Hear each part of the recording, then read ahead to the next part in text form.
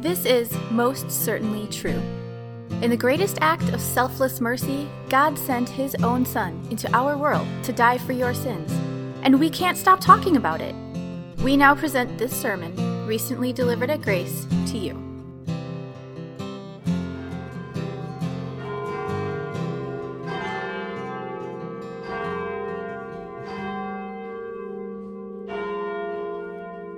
The appointed psalm for Transfiguration Sunday is Psalm 2. Why do the nations conspire, and the peoples plot in vain? The kings of the earth rise up, and the rulers band together against the Lord and against His anointed, saying, "Let us break their chains and throw off their shackles." The one enthroned in heaven laughs, the Lord scoffs at them. He rebukes them in His anger and terrifies them in His wrath, saying, "I have installed my king on Zion, my holy mountain. I will proclaim the Lord's decree. He said to me, 'You are my son.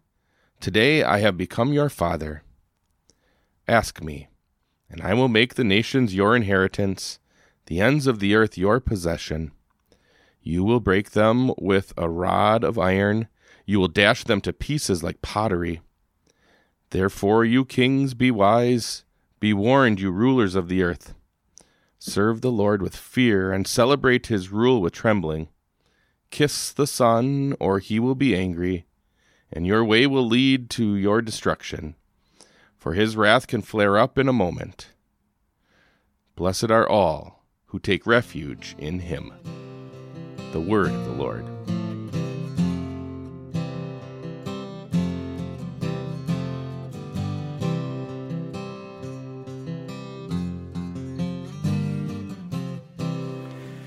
There are several versions of the game. Here are the rules for the classic version. Number 1, you've got to get up to the top of the hill in order to be king. And if you're on top, you are. Number 2, if you want to be king, you have to climb up that hill and push the other person off. Number 3, the one who is on top at the end is the king of the hill and wins. That's it. Not much to it.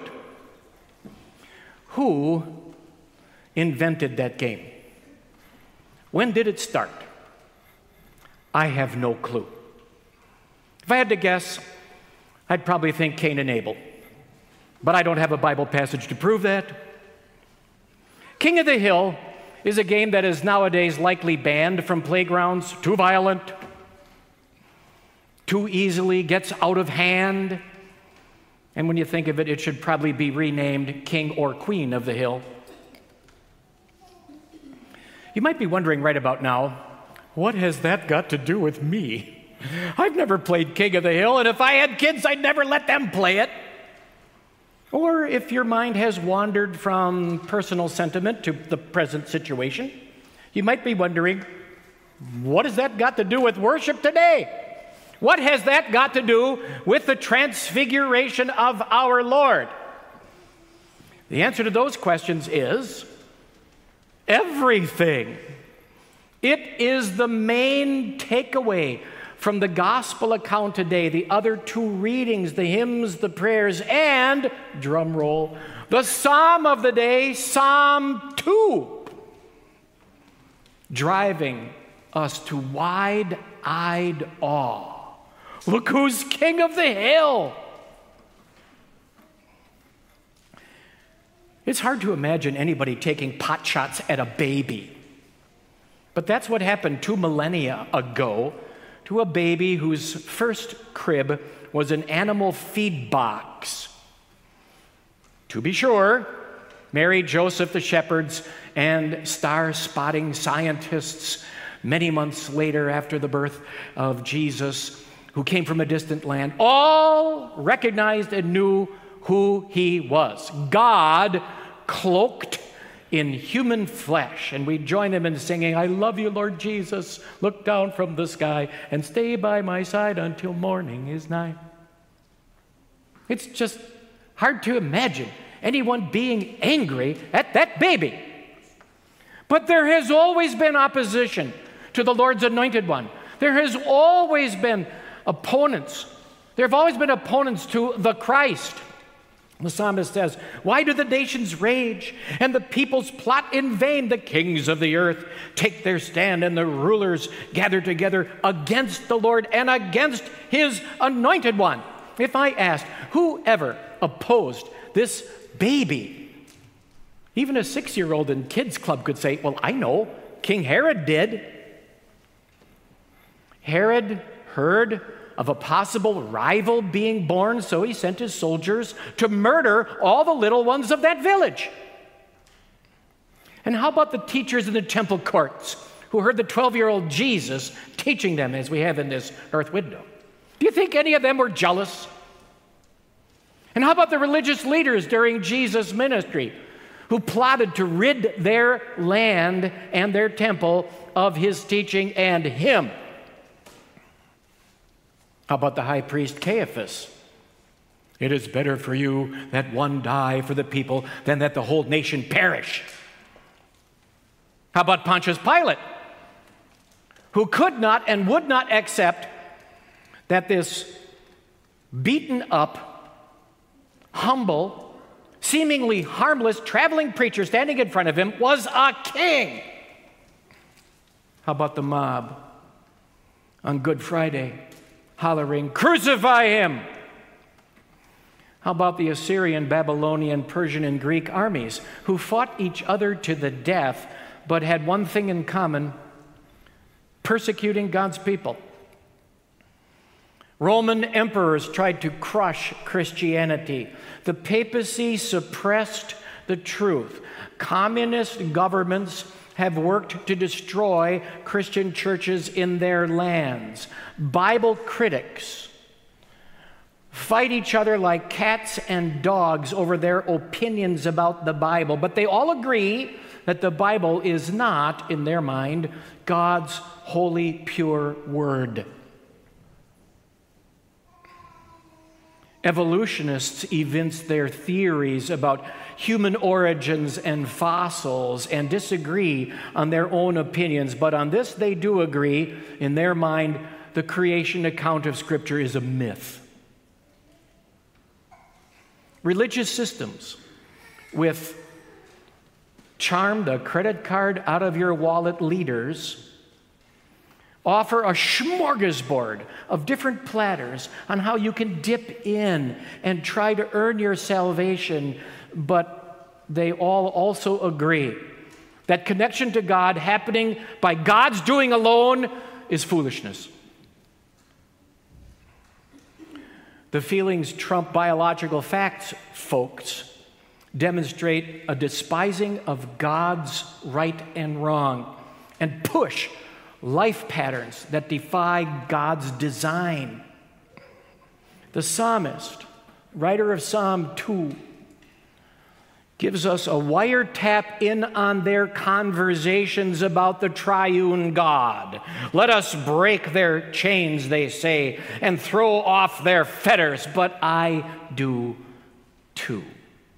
Whenever I doubt God's promises, when I hunt happiness down blind alleys of my own choosing, when I plan to get out from under the pressure of guilt on my own, when I think, well, my sins really aren't that bad, when I have attitudes and actions like that, I am fleeing with the disciples from Calvary's Hill on Good Friday. I am joining them in saying, "He's a king? How can he protect and defend us? He's dying. How can he be king of a hill, especially this hill where he's dying?" But by my sinful attitudes and actions, which are opposed to what God wants, I'm also joining the mockers around the cross who said, "Hey, Jesus, you got that sign over your head, Jesus of Nazareth, King of the Jews. You're a king? You might be on a hill, but you're bleeding out."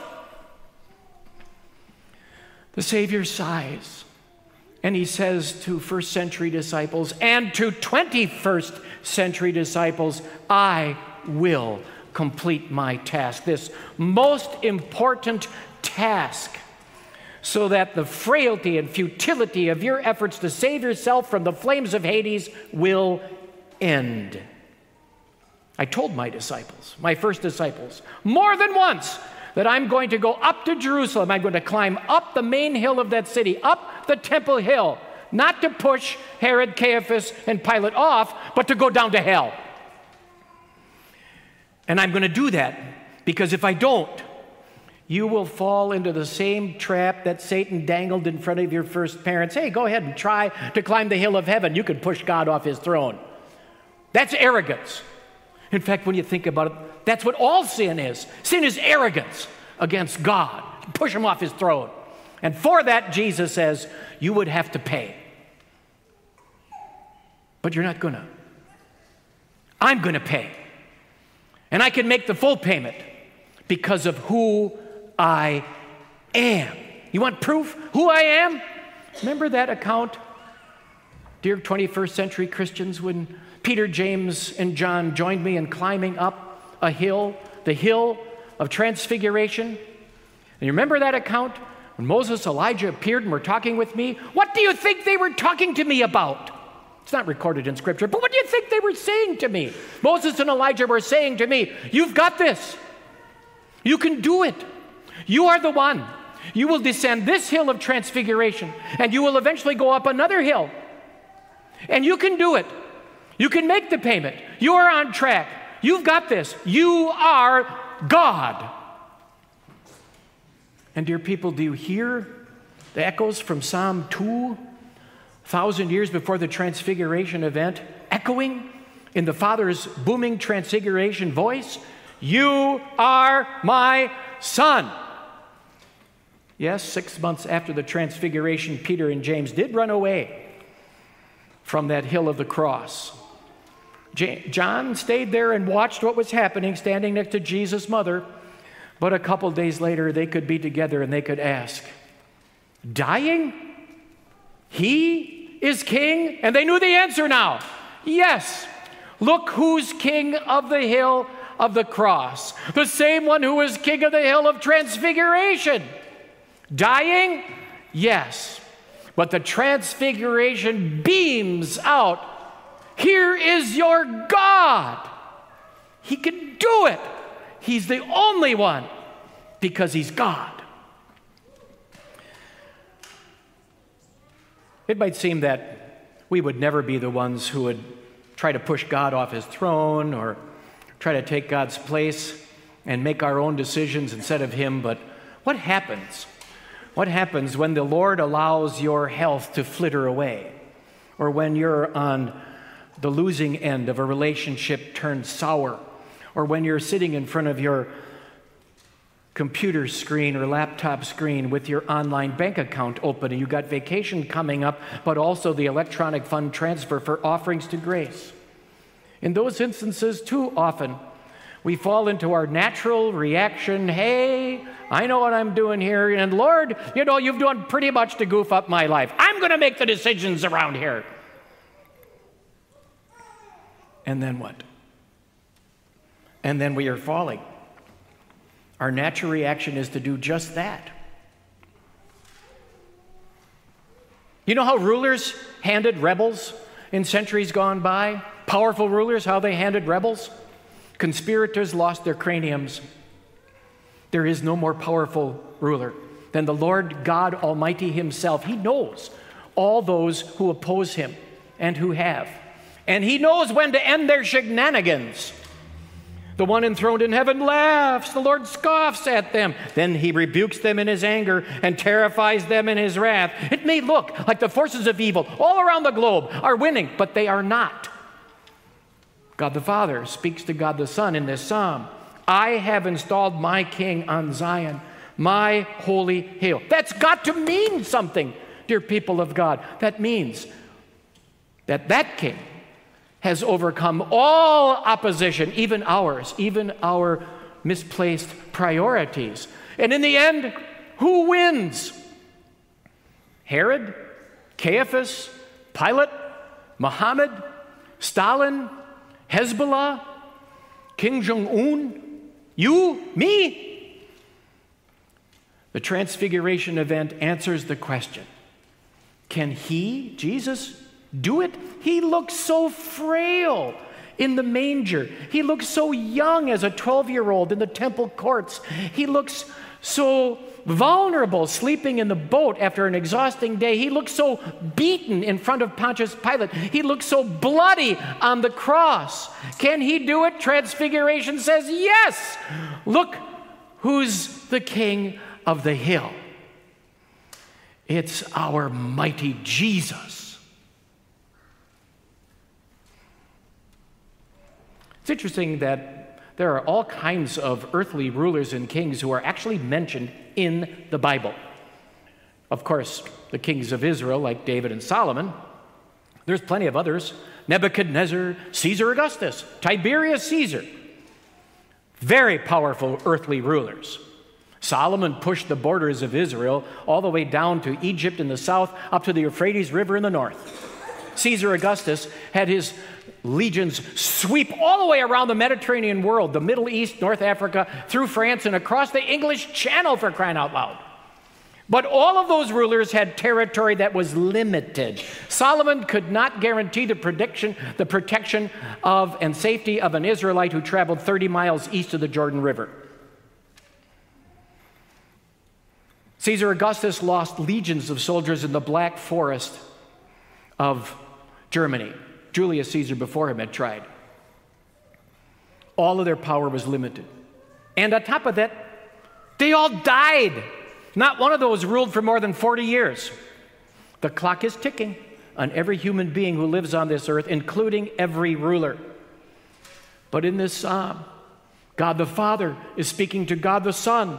Today I have begotten you. Today, the eternal today, the ever-present, the relationship between God the Father, God the Son, of love and respect goes on, time without end. And then the Father adds, ask me, and I will give you the nations as your inheritance, and the ends of the earth as your possession. You will break them with an iron scepter. You will smash them to pieces like pottery. He rules the world with truth and grace, and makes the nations prove the glories of his righteousness, the wonders of his love.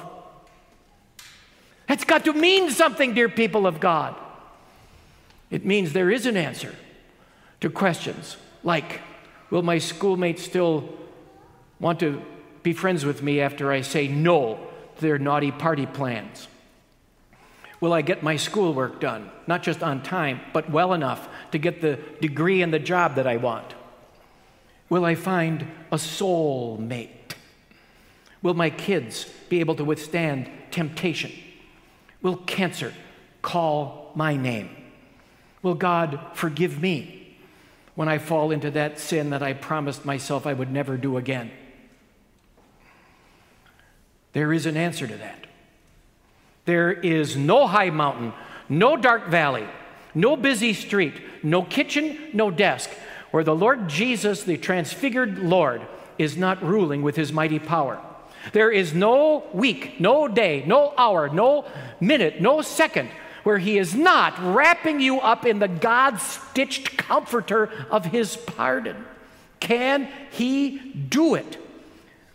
Transfiguration answers the question, can he do it? He looks so frail in the manger. He looks so young as a 12-year-old in the temple courts. He looks so vulnerable in a boat sleeping after being so exhausted on a long day. He looks so beaten standing in front of Pontius Pilate. He looks so bloody on the cross. Can he do it? The Transfiguration answers yes. Look who's king of the hill. It's our merciful Jesus.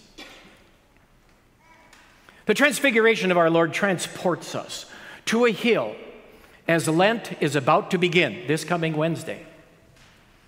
And from that hill, the hill of Transfiguration, we can peek at another peak, the hill of the cross, at the end of the Lenten season. That's got to mean something, dear people of God. It means that you and I can bask in the brilliance of the King, swelling with awe and wonder, joy and praise. Who's the King of the hill? Both hills, Transfiguration and Calvary. It's our mighty and merciful Jesus. Blessed are all who take refuge in him. Amen. Thanks for listening. To learn more about God's grace or to support this ministry, please visit gracedowntown.org today. This grace is for you. The Lord bless you and keep you. The Lord make his face shine on you and be gracious to you. The Lord look on you with favor and give you peace.